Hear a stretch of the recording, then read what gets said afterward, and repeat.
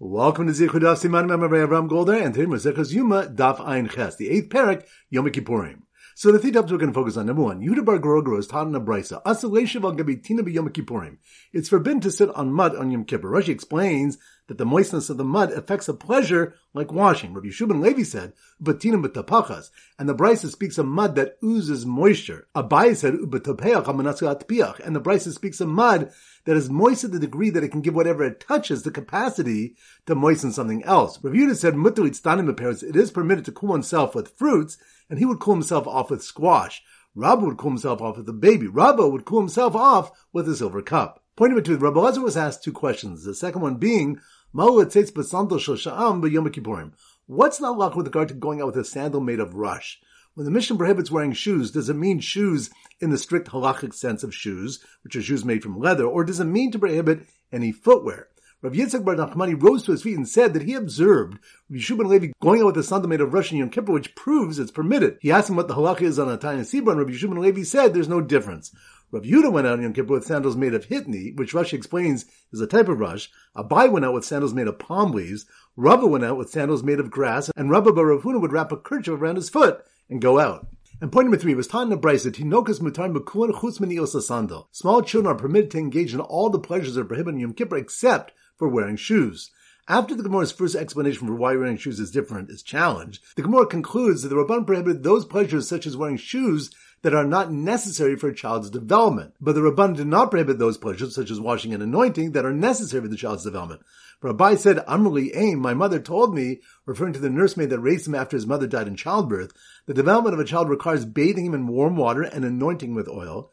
When he grows a bit older, it requires feeding him egg with kutach, the dipping sauce made of sour milk, moldy bread crust, and salt.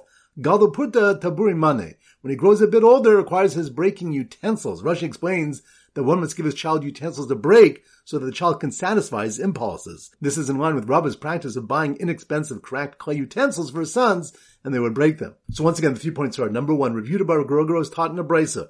It's forbidden to sit on mud in Yom Kippur. Rashi explains that the moistness of the mud affects a pleasure like washing. Rabbi Yeshua ben Levi said, "Ubatina matapachas," and the brisa speaks of mud that oozes moisture. And Abai said, "Ubatapeach hamanatzu atpiach," and the brisa speaks of mud that's moist to the degree that it can give whatever it touches the capacity to moisten something else.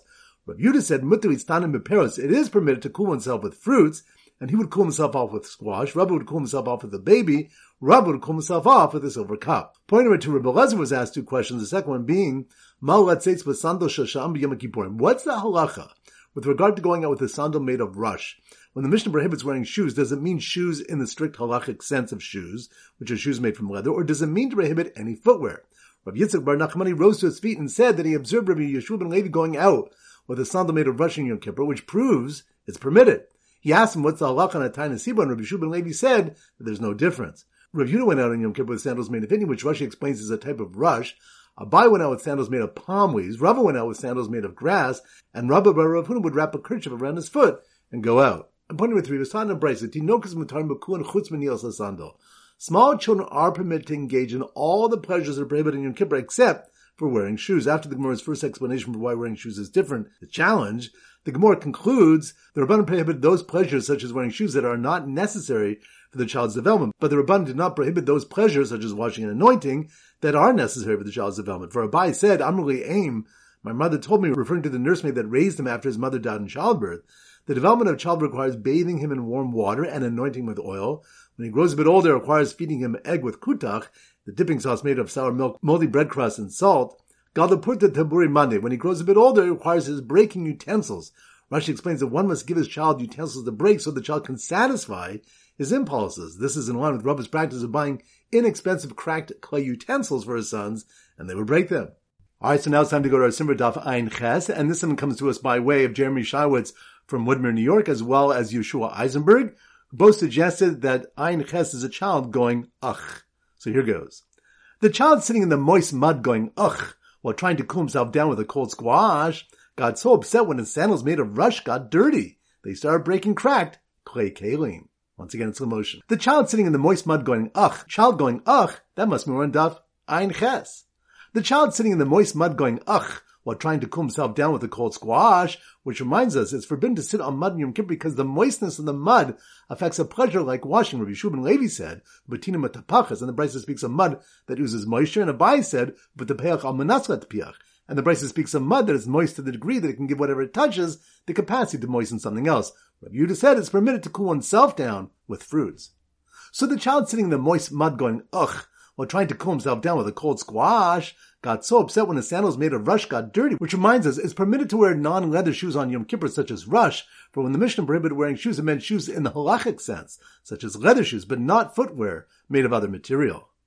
So the child sitting in the moist mud going, ugh, while trying to cool himself down with a cold squash, got so upset when his sandals made of rush got dirty, they started breaking, cracked. Clay kalim, which reminds us small children are permitted to engage in all the pleasures that are prohibited in Yom Kippur except for wearing shoes. For the Rabban did not prohibit pleasures such as washing and anointing that are necessary for the child's development. For Abai said, his adopted mother told him that the development of child requires bathing him in warm water and anointing him with oil, and when he grows a bit older, it requires breaking utensils so that the child can satisfy his impulses. This is in line with Rabba's practice of buying inexpensive cracked clay utensils for his sons to break. So once again, the child sitting in the moist mud going, ugh, while trying to cool himself down with a cold squash, got so upset when his sandals made of rush got dirty that he started breaking, cracked clay kalim. Alright, now it's time to go to our 4-block back Chazara. Daf Ayin Daled. So the Simmer Daf Ayin Daled is an aid, a witness. So here goes. The witness, that must mean we're on Daf Ayin Daled, aid. The witness observed the men who ate 2.5 shears of food on Yom Kippur, which reminds the Gemara brings the reasons behind the malchokas of Chetzi Shir. Rabbi Yochanan says that Chetzi Shir is asur min Torah, since the Chetzi Shir he now eats is fit to combine with more of the same forbidden food to complete the full Shir. Rish Lakish says Chetzi Shir is mutar min Torah, for the Torah stated that eating certain foods is prohibited, and when eating a Chetzi Shir, there is no halakhic act of eating. So the witness observed the man who ate 2.5 shears of food on Yom Kippur because he felt afflicted sitting in the hot sun, which reminds us, it could be thought that when the Torah states, Tanu es nafshosechem, you shall afflict yourselves, this means that one should sit in the hot sun or in the cold in order to suffer. Therefore, the Torah states, and you shall not do any work. So ma malacha shava al taseh, af inui shava al taseh. Just as the mitzvah of not doing malach is a command to sit and not do, so to the mitzvah of afflicting yourself is a command to sit and not do. That is, the mitzvah of affliction requires not a direct inflicting of pain and discomfort, but a refraining from any activity that relieves such suffering. So the witness observed the man who ate 2.5 shears of food on Yom Kippur because he felt afflicted sitting in the hot sun, and the food didn't satiate him because it was colorless, like the man. Which reminds us, the Gemara determines that the inu of Yom Kippur is derived from the inu of the man, and there's a malchus regarding what the inu of the man was. One said, Ein adoma mishe shel pas basalo, mishe enu pas basalo. One who has bread in his basket is not at all similar to one who does not have bread in his basket. The other one said, Ein adoma mishe roa ba'ochel, mishe enu roa ba'ochel. One who sees what he eats is not at all similar to one who cannot see what he eats. Daf Ayin Hey. So the Simmer Daf Ayin Hey is an Ama'art. So here goes. The Ama'arts, that must mean we're on Daf Ayin Hey.